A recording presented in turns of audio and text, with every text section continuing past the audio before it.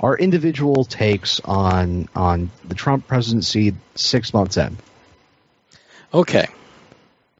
Amber, what do you think? 6 months in. Sucks. Okay. Thank you for that succinct analysis. It's gonna rain. I mean, that about sums it up. Like, I don't know. I mean, like, Angry there's grunting. a lot I could say, but like, it's just so fucking terrible. Like, we're the laughingstock of like everything that the conservatives said that we were during Obama. We've actually become like, and because we had a black president, apparently now everyone has to die. And I hate everything a little more each day. I think I actually did. Incidentally, I think I actually did see a report that people reporting for treatment, especially minorities, for depression and PTSD, has gone way up since Trump became president. Minorities, especially people of color and women. Yeah. It's bad. Everything is just bad. I mean, I'm glad that we do get to see the silver lining of how many people are willing to kind of put up rather than shut up when it comes to trying to stop some of this bullshit from happening. I'm glad to see people are doing, tangible things while on the defensive. That's great. More of that, please. Definitely more of that. Definitely more of that, and a lot less focus on impeachment. It's not going to happen. And even if it did, it's not going to matter. Yeah, like we need. It's to be likely focused. to just end on censure, which will do nothing. Yeah, we need to be focused on the midterms and go from there, really. And it's sad because and that's what worries me, honestly. Like that's my biggest, like, short-term worry currently, is that we're not going to learn our lesson in that regard, and we're going to let the midterms go. That's currently my short-term worry, is that we're not going to have learned anything from this experience, because I don't see a lot of people championing that cause, as opposed to people who are just like, impeach him. And I'm like, do you even know how to impeach somebody? Do you know what it takes? Do you understand, like, the majority of Republicans would have to be like, yeah, I'm on board with that, and they're not gonna be. Like, we can look at it real quick. Bill Clinton was impeached. Kind of. He was impeached. Impeachment he was not happened. convicted. He was censured. He was not what they think impeachment is. Right. They think impeachment is he's out of office. No, that's not it. No, it can end in a censure, which is, that's a naughty president. Don't do that again. Yeah. In formal writing, we got this letter. That's right. It says it's a write-up. you're a bad president. It is. It's a fucking write-up. It's going to the principal's office. Yeah. It's just, it's not what people think it is. And it's an in-school suspension. Yeah, and unfortunately, because of, like, the misunderstanding as to what impeachment is and what they'll actually get from it, people are that's like the much more attractive option, that erroneous belief that, like, oh, we'll just get rid of him and then we'll deal with Pence, because Pence is so much fucking better. You'd have to do the same thing again. Yeah, and there's not the political will to do that. There's not, and it's not going to happen. People need to be looking at what they actually can do, practically speaking. But I don't see a lot of people championing that, not the way that I do impeachment. So that's my short-term worry. My long-term worries are much more varied and complex, but that's the varied and complex? Oh, yes. Perish the thought. Oh, yeah. Okay, so midterm elections, please pay attention to that. Get more people engaged in that argument. And yeah. maybe My last- maybe go ahead and school people. Let people know that impeachment is not what you think. Or simply ask them, what do you think impeachment actually does? And my last thought would be, there was recently a couple days ago, a report that came out talking about how in the last 30 years, viable sperm count has decreased in Western men.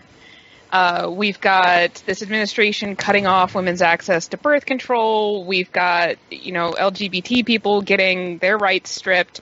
So I'm going to go with Gilead 2020 is my feeling there.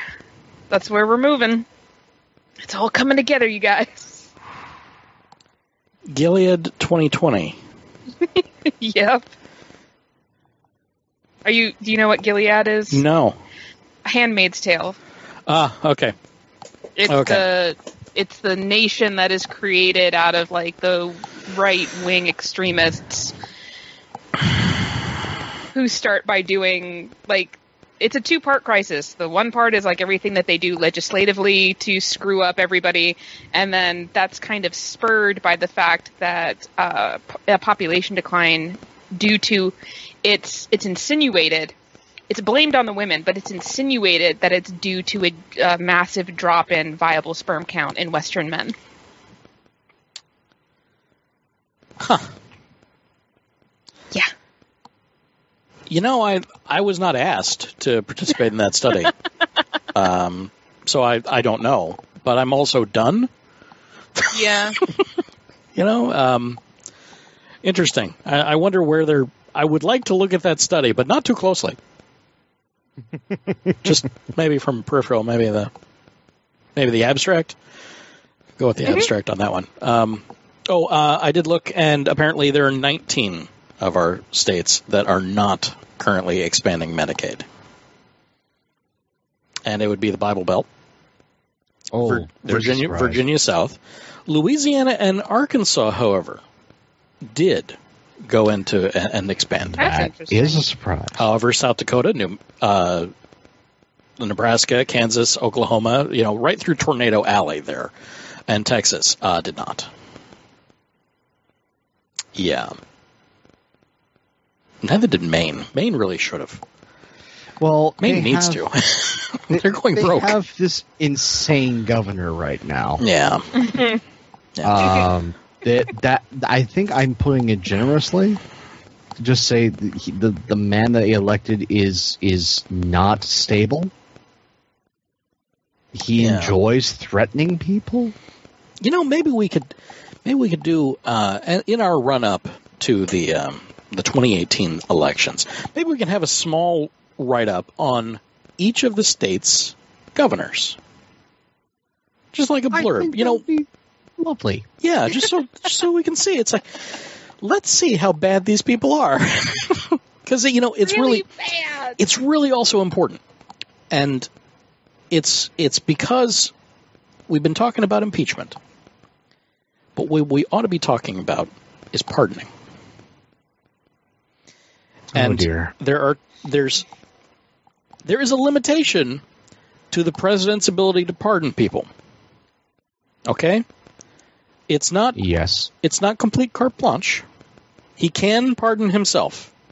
There are many scholars that are going to mince words on that, but really it's fairly well documented, and it's very straightforward. The only restriction that the president has on pardoning is that he cannot essentially meddle in the affairs of an impeachment process. That's it. Again, since it is not clearly framed, there is legal argument to be had over his pardoning powers for himself. No, there isn't. Really? Really. It is. That's why I heard it framed from Washington Post. But the Washington Post is wrong. Okay. Because it's not a detailed list, the only thing that it excludes is impeachment. Everything else is fair game. But here's the thing. Okay, he can pardon himself for crimes. Federal crimes. Only federal crimes. He can also pardon anyone else for federal crimes. Not state. Not state. The only one that can pardon you for a state crime is a governor. Is the governor of that state. That's where it's important. So we should look at the governor of New York. We should look at the governors, all of the governors, and see just how shady they happen to be. Like but Chris Christie. New York. Oh, God. Yeah, Chris Christie was the first He's a good one. Of. Yeah. And you will find him on the beach, which he has made private by shutting down public access to that beach. That was amazing. Beautiful. I would like to, given that there's, since I brought this up, and the reason I'm so adamant about about him being able to pardon himself is because I listen to another podcast called Opening Arguments. Mm-hmm. And in their show that came out Thursday, which is Opening Arguments 90, he goes through exactly why, and also the pertinent case law in where governors have pardoned themselves. Governors can pardon themselves and have. Excellent. That's not broken. So it's there. And they have the same rules, essentially. They can pardon for state crimes. They cannot pardon for federal. Correct. And they can pardon themselves for those state crimes. So since they live in that state, their pardoning ability is actually more dangerous to the system than anyone else. All I'm going to say is down with the bourgeoisie. Nice.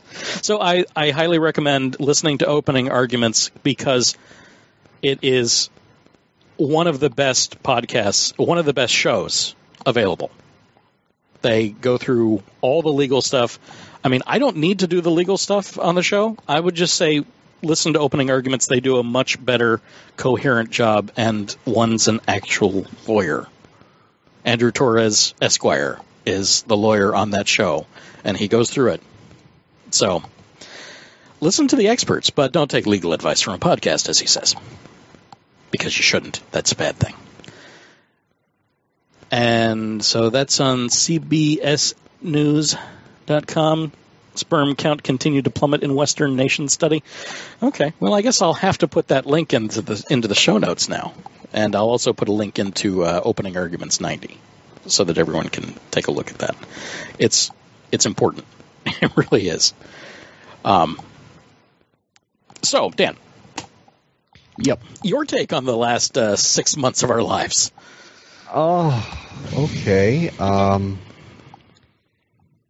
Things are bad.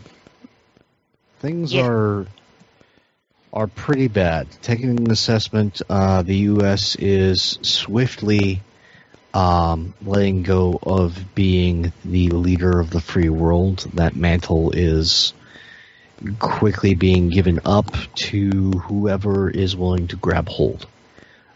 So we have seen. Well, not free world. Putin still prefers to be feared than loved. By the West. He likes being loved at home, mm-hmm. but on the world stage, he prefers to be feared than loved. As for those that are just kind of in the running for the mantle, you've got Germany, Canada, and France. Of those, the person with the most experience is Merkel. Yeah, so let's say it was Merkel, Trudeau, and Macron. Macron, yes.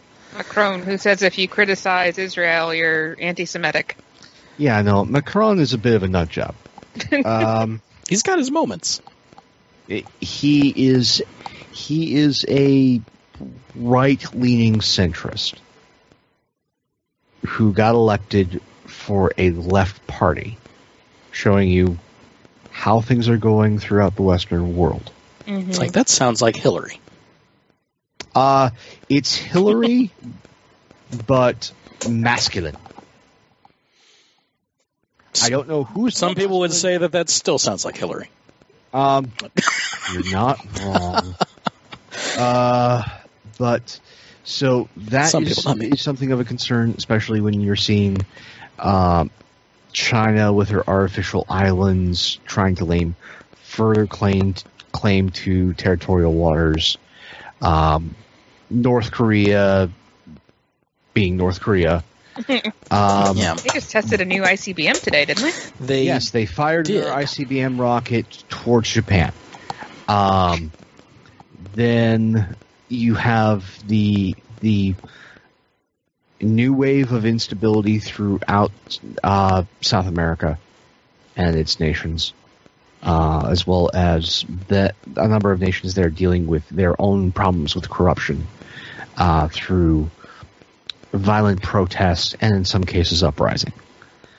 So the world's kind of a scary place on top of, global warming, climate change, crazy weather, unstable currencies, and an energy crisis. So that's all going on. Yeah. We have an administration that does not want to address a clear and present threat to our sovereignty and security, which is climate change, as stated by the Department of Defense. I don't care how, you look at the quote-unquote bleeding heart liberals and hippies. This is a military issue that needs to be addressed for the sake of national security. This is as red of an issue as you can damn get. And it needs to be addressed swiftly. If you actually care about military, you should be caring about climate change. It's going to have an impact. I mean, Well, it's already had an impact. Yeah. We are seeing wars happen across our globe because of climate change. You cannot properly farm in certain areas due to climate change. We are going to have climate refugees. We are starting to get them. Yeah. This is going to cause a resource war. That is clear and present to almost everybody in every military across the globe. They know. Yeah. This is an issue. Same time, we see China investing more and more in their military-industrial complex, with gathering resources from Russia. I've got some numbers. As well as building up domestically. So the in the eyes of more conservative pundits, the war for the hedge money is on the horizon. That's what I said in the pre-show. The tinfoil's not all wrong. Yeah. And you have somebody who is commander-in-chief who understands popularity, and wars drive numbers. So that's scary. But he does not like listening to people. He likes to listen to his gut. Or Fox and Friends. Well, he loves Fox and Friends. Loves them. Actually, we've seen that Fox is making more money as advertisers are understanding that they can get directly in the president's view by putting on stuff during Fox and Friends. It is getting premium dollar per second. Yeah. We're almost starting to see, for Fox and Friends advertisers, Super Bowl money. That's a concern. That's frightening. Mm-hmm. That really is frightening. We're starting to see more and more within the corporate sector, thanks to Trump's election, a further move right by media conglomerates that control the news, Sinclair Broadcasting being the first one that comes to mind. So where and how people are consuming their news, as well as the war on journalism, brought to you by our current president, is happening. It has existed for longer, but he's definitely taken it to new heights. He is now essentially states sponsoring the war on journalism.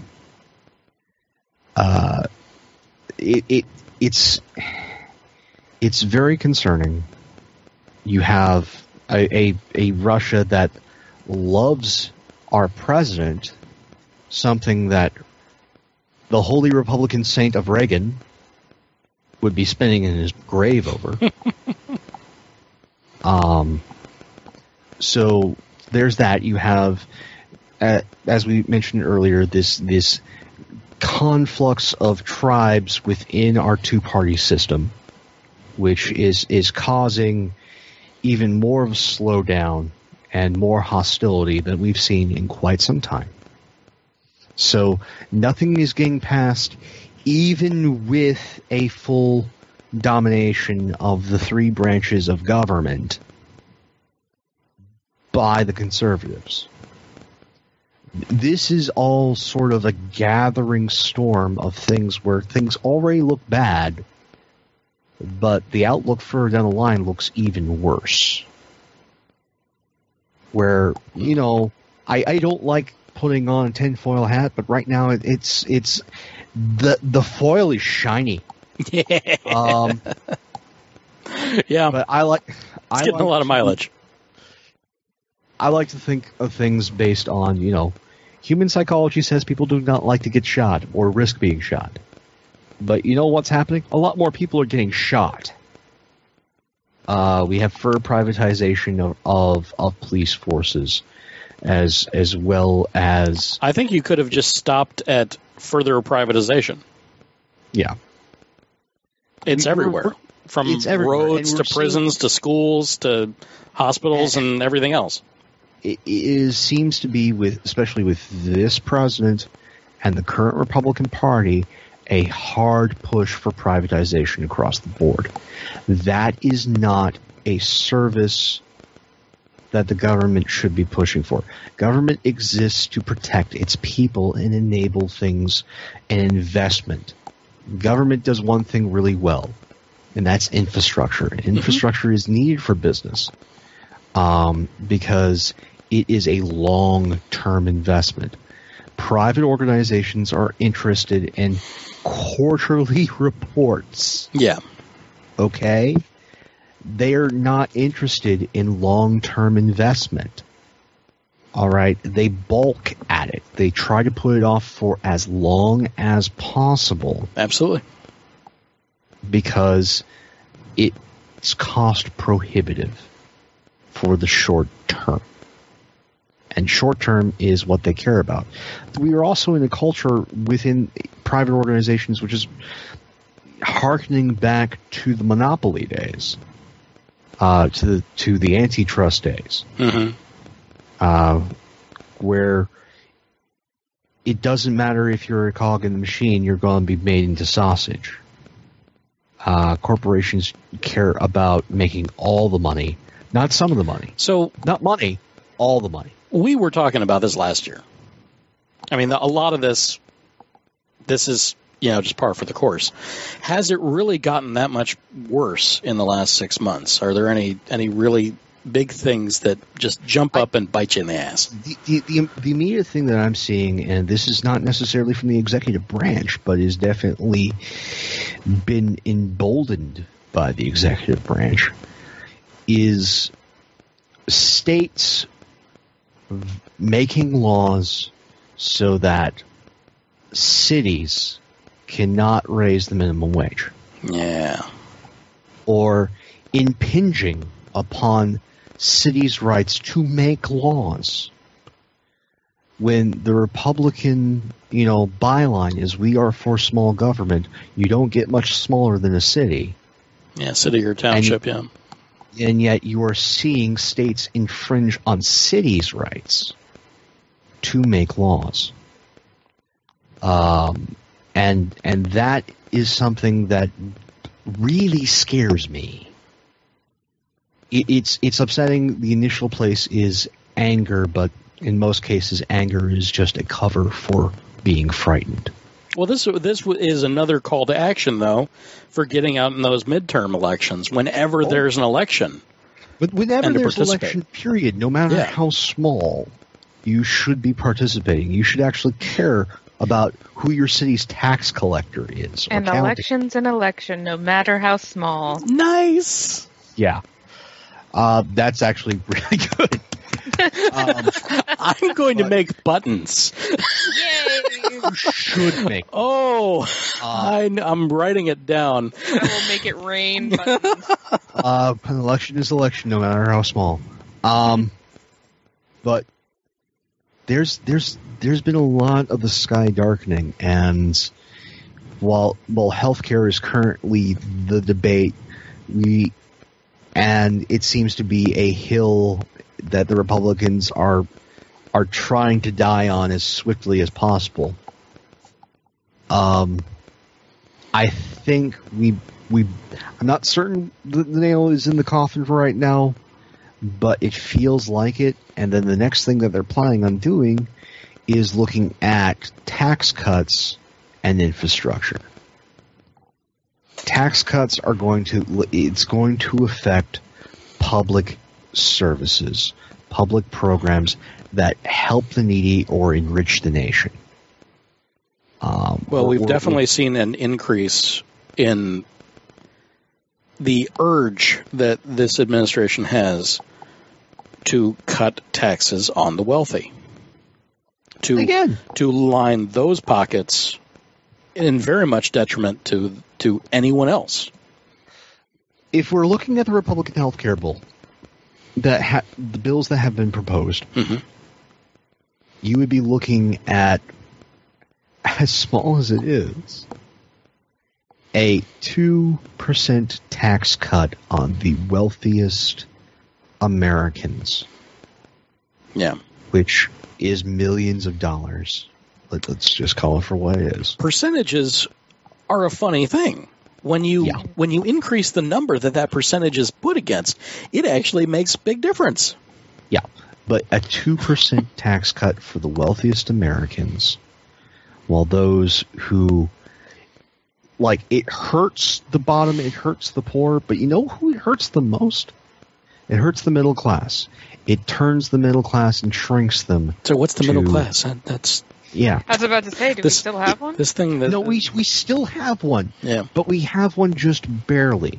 And what was an upper middle class family? You know, those who were on the cusp of just hitting possibly being wealthy, that's now the middle class. Mm-hmm. Your standard middle class family is quite swiftly becoming lower middle class, and the lower middle class is now in functional poverty. I think the wealthy people, I think the middle class could be redefined perhaps as living comfortably paycheck to paycheck. With enough for small issues that could then be paid off over time. You know, the credit card emergency fund kind of thing. And then the people that are in the upper middle class, they might have enough savings where they're not necessarily paycheck to paycheck. I don't want to go with that because there's more striation, and I love to nitpick details. Yes, I do. But no, the what was acknowledged as the Republican Party is fond to cite that 50s and 60s nuclear family. That myth? that middle class that they hearken back to and are trying to adjust the government to recapture. Mm-hmm. The one that only existed in Pleasantville? No. To a degree, it actually that is not entirely myth. It actually existed. But the interesting thing to note is the laws that were in place to make that existence possible. Oh, yes. Truman era, yeah. Heavily Truman through Eisenhower, through Kennedy. No, serious taxes on that corporate and the wealthy. Serious taxes. Corporate taxes. Corporate taxes were incredibly 90+%. It was a way. The loophole was to reinvest in your company. Yeah, and your employees. It was to expand. You got tax credits for spending on insurance, for spending on retirement and having retirement funds. That was a way for the private sector to save themselves money. It also helped build their influence on a regional level, not national, regional. Yeah. That's where you had, your Bell Souths. Mm-hmm. You had Ma Bells. Those. Yeah. You had those companies. You had your Woolworths, where it was a regional, not monopoly, because there were competitors, and there were mom and pop competitors. Yeah. But you had competition, you had certain areas of regional dominance, but you didn't have these national and multinational conglomerates that were gobbling up and being the only job providers. Oh, this is interesting. Just stumbling upon a Wikipedia hole. Effective corporate tax rate in countries from 2000 to 2005 on average. The United States was effective tax rate of 13.4%. That's criminally low. Do you know who the highest was? No. Take a guess. Child. Yes, I have a child here. A Denmark? child. No, Australia. Oh, the one that has the third best healthcare system in the world? At 30.5%. And this is something that just like an ongoing pet peeve of mine in multiple subject areas is people not understanding the root of an issue or a problem. And this is kind of a really great illustration of that, where the GOP are trying to recreate, and this is why they're so self-righteous too. They're trying to recreate this era of, a pretty damn strong middle class and economic prosperity and stuff, but they're doing it, or they're trying to do it by the completely incorrect method, like that it has nothing to do with what they think it does. So it's like, okay, you could institute these policies that were in place at the time, like the corporate tax rate and everything, that helped establish, our economy at the time. But it's like, no. It's not that. It's these snowflakes. It's too much government interference. It's basically everything but what it was. And it's this lack of understanding that they have about the root of the issue that has led us to this party who thinks that they're doing good. I mean, in their heart of hearts, a lot of them really believe, like, hey, we're the good guys. We're trying to get back to this place where families stuck together and everybody had a fair shot and all this other stuff, without realizing why any of that was possible. Again, this is why we need scientists and historians to actually run for Congress. Mm-hmm. We need people who are educated in numbers and trends, not lawyers, right. Not businessmen.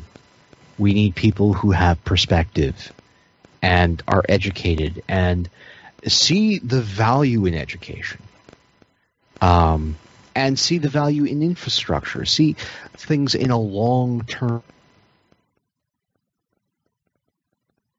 Gone away in government is this idea of long-term investment, of long-term perspective.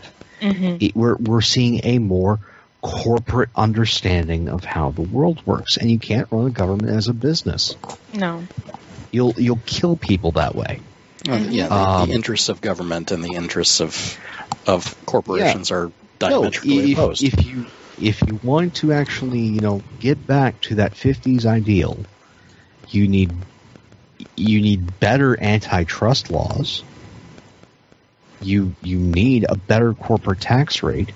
You need actually a more striated, more precise tax system. Mm-hmm. Where you have more brackets with more As opposed to the 3 brackets that Trump is proposing? No, you need a striated bracket system. So it is. I know I don't like inefficiency. A progressive tax, but a progressive, well thought out tax system that makes it so that things are more on an equal footing, and that there is a functional ladder to pulling yourself out of poverty. A person can pull up on their bootstraps, but they have to have boots. Yeah. If they don't have boots, there is no bootstrapping. In many cases, it doesn't seem like there's anywhere for them to bootstrap themselves to either. Yeah. No, there's no ladder up. There are no lower rungs. There are 3 rungs, and they're at the top of the ladder. Right. That's a good point. Yeah. There's no ladder. A technology story that came out this week about this company is now offering employees the opportunity to implant a chip between their thumb and forefinger, which will allow them to it'll act as a couple different things, like a key card, security clearance, vending machine usage, cafeteria usage, stuff like that. And I'm not entirely I'm sure this is not the purpose, but all it could make me think of was back in the day when we had company scripts.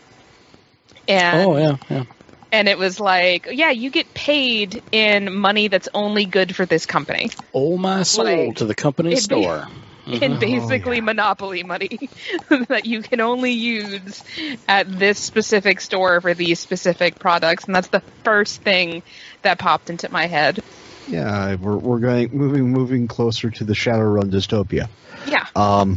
Corporate funds, No, it's again, this is what has happened in 6 months. We are talking stuff that's this grim. We have seen a greater consumption of fiction when it comes to dystopias. Mm-hmm. That is certainly a greater generation of dystopian novels and stories and not just generation, but else. Also consumption. Right. Yeah.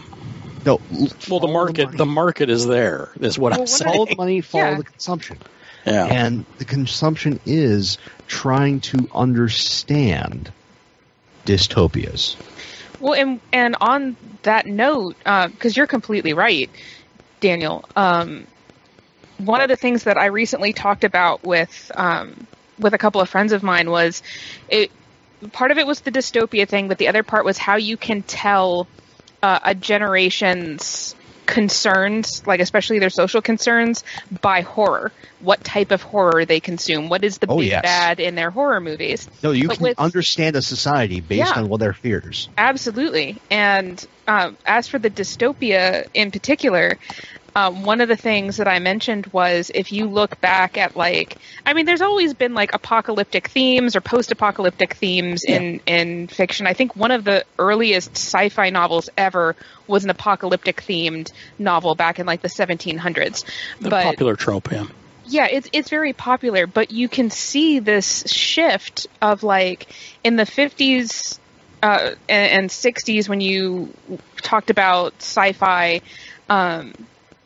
You got this this really beautiful, bright future, that whole the futurism trend of we're gonna have flying cars and the Jetsons and disease will be cured and everything else, and then you see a shift in there somewhere as things turn worse and worse, in real life, to people favoring dystopian futures. After media to consume. Yeah, we came off of World War II and we were all high and we were, it was just going to be clear skies from here and everything was great. And then the Russian scare, started to make us more fearful. Yeah. You had Red Dawn. Mm-hmm. Just going on pop culture trends. This is sort of my wheelhouse. In the 50s, in the 60s, you had the castle horror films. Mm-hmm. You had The Tingler, House on Haunted Hill. Mm-hmm. You had those things. It was external threats. Suspense. And they were alien or strange. Mm-hmm.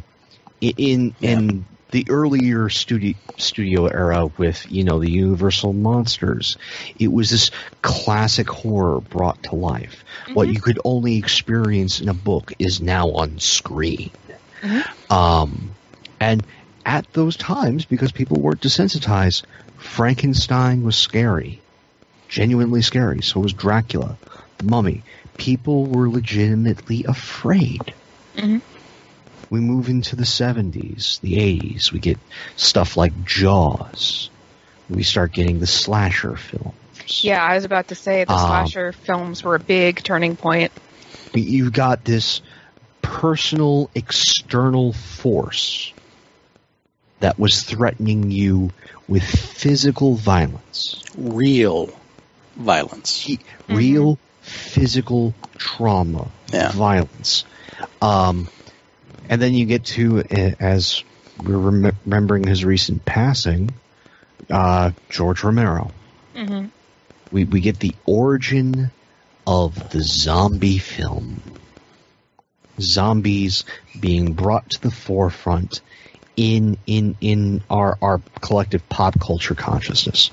I mean, this was an independent film shot on an incredibly tiny budget that had these monsters, but it was a commentary on just how dumb white people are. That minorities can be heroes. Listen to them and they can save your life. Keep going. I think my child is throwing up. I'll be right back. Oh, no. Okay. Address the child. Yeah. American Consumerism is another one. Well, that was the sequel. Mm-hmm. Dawn of the Dead. An entire commentary on American consumerism. Well, even if you go back to Night of the Living Dead. Yeah. If you go back that far, that is a whole cultural commentary on like youth culture and reefer madness and these kids and their drugs and the fear of an older generation looking at this newer generation and being like, what the hell is that? You know, and where are their morals and values and that whole thing? No, it was this giant social commentary, and a lot of horror is a social commentary. Yeah. And we get to the 90s, and you get something like Scream. You get the almost death throes of the slasher film, with things like A New Nightmare. You get to a point where we're looking at horror and riffing on it, sort of subverting horror, because things were just that good. Mm-hmm. Again, 90s for a lot of people in America were a damn good time. Yeah. And then horror almost died, really, as a genre when we get to the early 2000s. Almost no one was consuming it. There weren't that many films. You really only had. I mean, there. It was definitely there, but as far as like popular horror, you had like Scream, and those were 90s. Easily made fun of too. Yeah, but then we get into the late 2000s. We get gore porn. Mm-hmm. Yeah, Saw. We get this very visceral, ultra-violent. Mm-hmm. Almost hearkening back to like the 70s in terms of like Last House on the Left and films of that nature. I mean, we get remakes of those. We get remakes of, The Hills Have Eyes. Mm-hmm. We get remakes of Texas Chainsaw. Mm-hmm. We're seeing a lot of The Old is New again. Right. Which, Bookshelf Sodomy. We get Grindhouse. Mm-hmm. Sort of the similar riffing that we saw in the 90s, but instead of making as much fun, there is an attention to detail on the gore and the physical bodily horror. The torture porn aspect. Yes. And now, let's look at it. We see Get Out. Mm-hmm. We see a commentary on the well-to-do versus a person of color. Mm-hmm. And Get Out, after I saw it, I had heard some criticism about it, and I've heard some really great things too. But what I said to my fiance was, as a horror movie, I'm not going to say it's the best horror movie ever made. However, for the subject matter, for what it is in terms of like the innovation of this story that's never really been told in quite this way before, at this kind of popularity before, and dealing with this subject matter that I think a lot of people aren't exposed to normally, especially not the white audience. I thought it was phenomenal. It was a very unique voice that was captured at a very unique moment in time. Mm-hmm. And it has definitely made a significant difference. Horror is now something that Hollywood's interested in investing again because there is demand for it. Universal is going back to its roots in the classic. Yeah, but the revisiting of the Universal monsters is not cashing in on horror. It's trying to create another world franchise.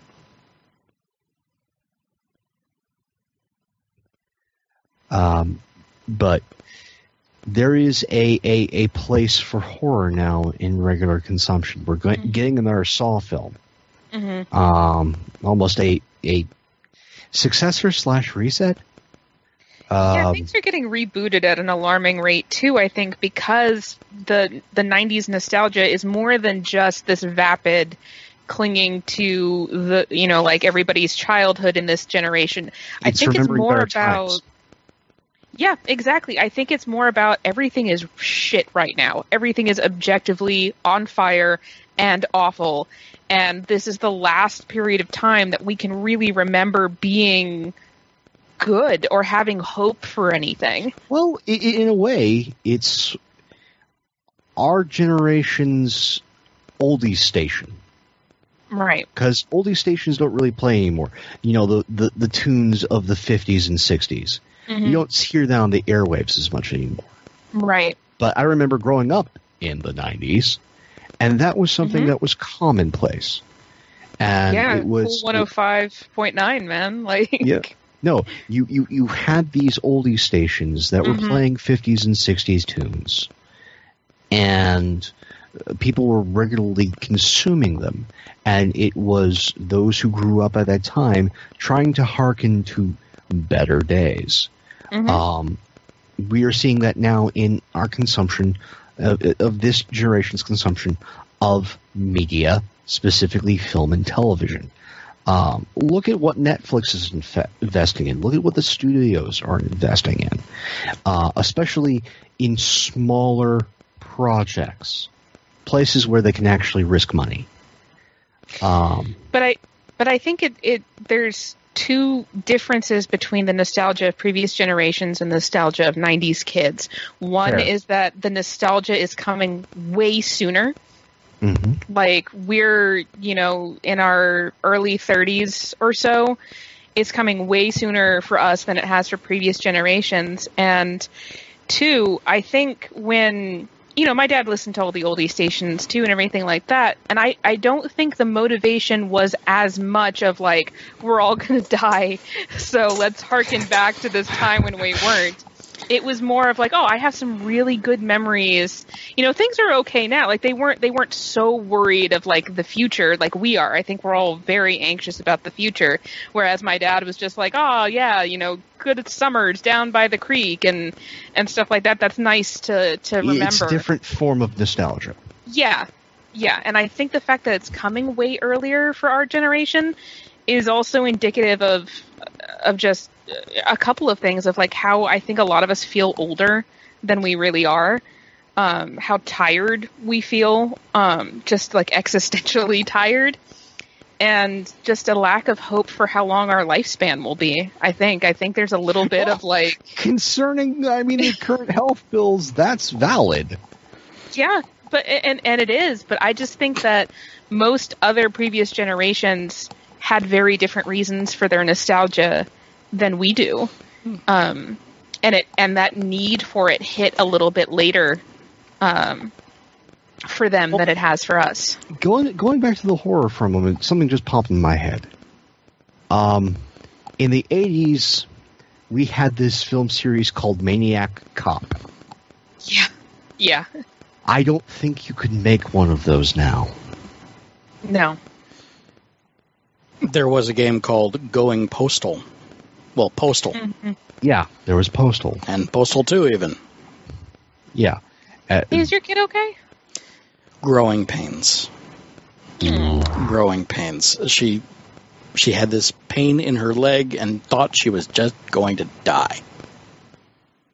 So, in order to get my attention, she was coughing and then kept coughing and was starting to cough so much that she was going to really sell the part. A method actor, after all. So, yeah. So that's what that's all about. But she's just growing pains. That stuff hurts. Yeah. I remember. But she wants to be bigger. She's just a little tiny human being, and she really wants to be very small. And she wants to be bigger. So it's like, you're growing. That's what you want. Unfortunately, it hurts, but you're growing. So there was like a half smile, like, "Yay, I'm growing," but oh god, that kind of with age comes pain. Wow. Yeah. Thanks, Daniel. Okay, so that's obviously what I was missing out on. But you were going to say, Daniel, I'm sorry. No, I just going back and just analyzing pop culture, there's a number of things that, even in harkening back and our seeming never-ending need to reset, there's certain things that can't be made anymore just because of how grim things are. Yeah. Maniac Cop cannot be made because our trust in the police has been so shaken. Maniac Cop could be made because people trusted law enforcement. Right. I think it could be made again. You know why? It would have a completely different tone. No. Yeah. Well, it probably would, but not for that reason. Because Hollywood has no original ideas anymore. It would just be a remake. Something that I... Yeah, but if it looked as distasteful. Yeah. Like most of what Hollywood does. Well, but in a different way. Yes. This would be protested, though. Yeah, I know what Daniel's trying to say. That would just give more ticket sales. something that I also... I'm cynical. Kind of, it gives me like a bad taste in my mouth, is that I think we can objectively say that a lot of the gore horror, the gorer, if you will, of like the 70s especially, was extremely misogynistic in nature. That was part of the draw. Yeah. And we're seeing that again, and to me that's very telling of women having less agency in horror movies and being ripped apart. And I think that's very telling of socially where we're going. And that personally makes me very uneasy. Well, that's an interesting thing. I'm just going through, my horror queue on Netflix. Mm-hmm. And going, okay, for a while there in the early 2010s, there were a lot of strong female protagonists in horror films. Mm-hmm. You even had ones like The Descent, where you had a primarily female group. They were only women in that group. So you had, this entire almost female experience, unique in horror, and there was a lot more stronger female protagonists. Now we're seeing a lot more, as you're saying, there are a lot more damsels in distress or women as villains. Yeah, a lot of fodder is what I'm seeing. I brought up Scream earlier because that's one of like those quintessential 90s, horror films. But even then, it was centered on a woman trying to figure out what the fuck was happening around her. And you had not only just a female protagonist, but you also had another survivor, strong female character that stayed throughout the series with Courtney Cox's character, who was profiting off of all of this. Mm-hmm. and just now, like a lot of the horror novel, I read a lot of like novelettes and stuff in the horror genre because horror seems to be going short in writing right now, and I'm not sure why, but whatever, it's not that big of a deal. It lends itself to a 3 or 4 act format nowadays. Yeah. And we're seeing a lot more harkening back to 80s style horror in fiction, where you have stuff like, the story that spawned Hellraiser, where it's just a solid, 3-beat, 3-act horror, where a lot of stuff is not thoroughly described but implied. But one of the things that I'm noticing from especially some of the newer authors, who the majority of which happen to be male, is the women who are in their stories. Bad things happen to everybody. It's a freaking horror story. That's the point. Yeah. But what happens to the women is only sexualized and only happening to the women. And it's one of the reasons why I curate horror authors very carefully anymore, because it's just not. First of all, I think it's low-hanging fruit. I think it's something that we saw done way back in the day with Richard Matheson's Hell House. I think it's lazy. And it's also just it reeks of misogyny, of like, all right, the male characters are actually getting tortured, like psychologically, or something is happening to them that has nothing to do with their sexual organs, but all the women are like getting raped by an inanimate object, or that has come to life solely for the purpose of raping them, or the violence against them is very sexualized, of like, oh, we have to tear off her shirt before we stab her, and the stabbing has to be described in a very sexualized way and be basically a metaphor for penetration and rape. And So this sort of harkening back to the 80s fetishization that went with slasher pictures. Yeah, like the 70s and early 80s. Yeah. Okay. Yeah, where I think a lot of like the idea of gore porn comes from, where it was like, it was gory, but it was also very sexualized gore. Well, I mean, Hostel 2. Yeah. That I think is an excellent example where you're having, while they're female protagonists, they are thoroughly traumatized, and it's slow torture gore porn, where you have these male figures tormenting women. Right. These things appeal not to me. Not in any way, shape, or form. I do not like horror. The entire genre just does not sit well with me. But that's my own psychology. No, yeah, I like certain. I consume a lot of horror because as you're indicating, as you get to the more extreme graphic styles, I'm fine with suspense. I love suspense. Yeah. The good old Alfred Hitchcock, let it be implied in your imagination what happened. Rope. Love it. Just can't get enough of that stuff. But when it comes to just the torture porn, the gore porn, those things, it's like that stuff, that is very geared for a specific type of mentality that in some way clicks. And I'm not in there. None of that is remotely appealing. I can go do an autopsy and I can see a real body having these things done to it, and it does not affect me. But in that kind of thing, it's like, where are you going with this? This is not.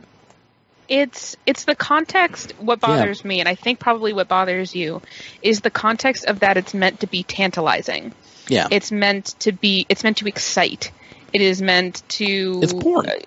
It's a very sexualized, form of violence that we're consuming And I think that also says something about us as a society that, and I'm not one of those people who's like, violent video games are making people kill each other. It's not that. No, not at all. It's that I think we're all very, I think a lot of people, a lot of people, especially in the West, are very much desensitized to human suffering.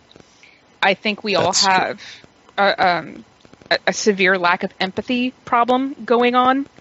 And I think that is kind of indicative in what we consume, where we have a hard time, like what I was saying of like me being upset by these things because I know the social context for them. And I'm like, you know, this is already happening to women and it's happening a lot and nobody gives a shit unless it's presented as pornographic. And then they suddenly fucking love it, of like our suffering being served up as somebody's enjoyment. But when it happens to us and it's real, nobody cares. They get away with it. It doesn't matter. Like, that's why it upsets me. But I think there's a lack of social consciousness from people who enjoy that. And that's why they're able to enjoy it, is because it's like, oh, well, this is, it's still the idea of this is so far-fetched, or this is, you know. Is it really? Yeah. Exactly. It isn't. But I think that they think it is, and I think it's also a desensitization issue. And I think that does eventually carry over into their perception of social issues to a degree. I think it helps. Well, let's really think look it at does. one of our recent series of horror films. We're looking at The Purge. Mm-hmm. Where poor people don't matter. They're cannon fodder. Yep. And the well-to-do either lock themselves away or they go out and play. Yeah. Because they can afford the weapons and the body armor. Yeah, it's about who has the money or the resources. Nearly always is. Okay, so that's fun. So we're seeing a lot of that in the last 6 months as a trend, an interesting trend line. The important thing for the outlook down the line, in my opinion, is, yes, focus on every election. Anyone that you are legally allowed to vote in, go and vote. Mm-hmm. I don't care if you're on the opposite side, go vote. It's your civic damn duty. Yeah, participate. Participate, but also be knowledgeable about what you're participating in. That would help. Don't trust anybody. Do the research. Don't listen to the voices that you tune into. They're lying to you. Get hard fact. Yeah. Look at history. What has the person done? What are they known for? Take a look at their own trends. They leave also marks. See who's contributing to their campaign, if you can. Yeah. Follow things back to the root. Like, take them all the way down to the root, and it's going to take some digging, but do it. Yeah, the problem is otherwise take more than 5 minutes. The problem is we don't have time as a society to do these things, and we then rely on journalists to do that research for us so that we don't have to. I would say it's less about time and more about inclination. No, it's a lot of it's time. Because you just admitted that this is going to take time. Yeah. Yeah, but what I mean is that I think we live in a world where people don't want to devote more than 5 minutes to something because there's always something else shiny that they could be doing instead that's easier by comparison. We live in a distraction-rich environment. Right. We're all very overstimulated, I think. Yeah. And I think it's twofold. I will give you this. I do think it's about inclination, but I also think it's about people not knowing how. Oh, yes. To dig deeper. We still have, and we're going to see more of it, serious issues in the education level of the populace. And education gaps. Yeah. The other thing is, folks, investing in education. Also, be conscious of where you're spending your money. As much as you can be. Vote with your dollars, yeah. Well, vote with your dollars, but also, again, understand what it is that you're consuming and who this benefits. Mm-hmm. Because every day with what you do, you are voting for certain policies. Corporations are now people in this country. Mm-hmm. Metrics. And they can, it's all metrics. And they can spend their money on certain, senators, representatives, etc. These groups influence your life. Spend wisely. And it's hard because, I'm being slightly hyperbolic here. I'd have to look at the exact number, but it's something like 7 parent corporations own, basically every other, smaller corporation. So it's hard, but try. In media, I think it's 5. In media. I'm talking about, brands like Nabisco and Kellogg and whatnot. I think there were 13 of those. One of the things that I went down a lore hole. That was a couple years just ago. Trying to educate myself for an RPG. Mm-hmm. Was lobbying in the state of Florida. And you know what group has some of the most lobbyists in the state of Florida? Healthcare industry? Verizon. Telecommunications. They have some of the most lobbyists operating at every level of government. Do you think that has something to do with the net neutrality thing? No. It's a great number of things. It's also right-of-way. Sure. It's right-of-way. It's access to the lines. They have to get certain provisions, so they're the only ones that can be in an area, especially when they're trying to bring... They don't do Fios anymore. They sold all that to another company, and some of it's Frontier and other things. But when they were doing Fios, they were having to get right-of-way access, so they were pushing heavily through that. That's probably what you saw a lot of, actually, when you were seeing them. I think they've probably cut back a lot because of that, because they reduced their presence. But they still have to put up towers. They still have to get... So then they're dealing with the FAA, they're dealing with the FCC, they're dealing with local municipalities, right-of-way access, city governments. There's a lot of things that a telecommunication company has to involve themselves with. Also, just looking at things from a state level. One of the things that I found incredibly interesting was I was seeing specific people's names and following those back to a county level. When you follow them to the county level, you actually could see how many different groups they were representing. Mm-hmm. Some of these individual lawyers operating at the state level are registered at the county level. The number of clients they have on the register can be 14 separate clients. Oh, easily. Yeah. And just doing that, following the money, and having my head spin. And just, lobbying firms. In some cases, lobbyists are, law firms. Other times, they're these organizations that specialize in it. Mm-hmm. But, no, that leading back to be conscious about where you're spending your money, who you're spending it with, because they're going to spend your money. Exactly. I think really, at the end, because there's a lot. So if we can just sum up, pay attention. Just pay attention. Because there's so many things that we consciously and subconsciously ignore. We don't really want to know what's going on at City Hall. It doesn't really affect us.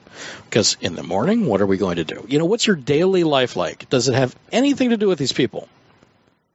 No. They're going out of their way to make things roll along and really not involve you.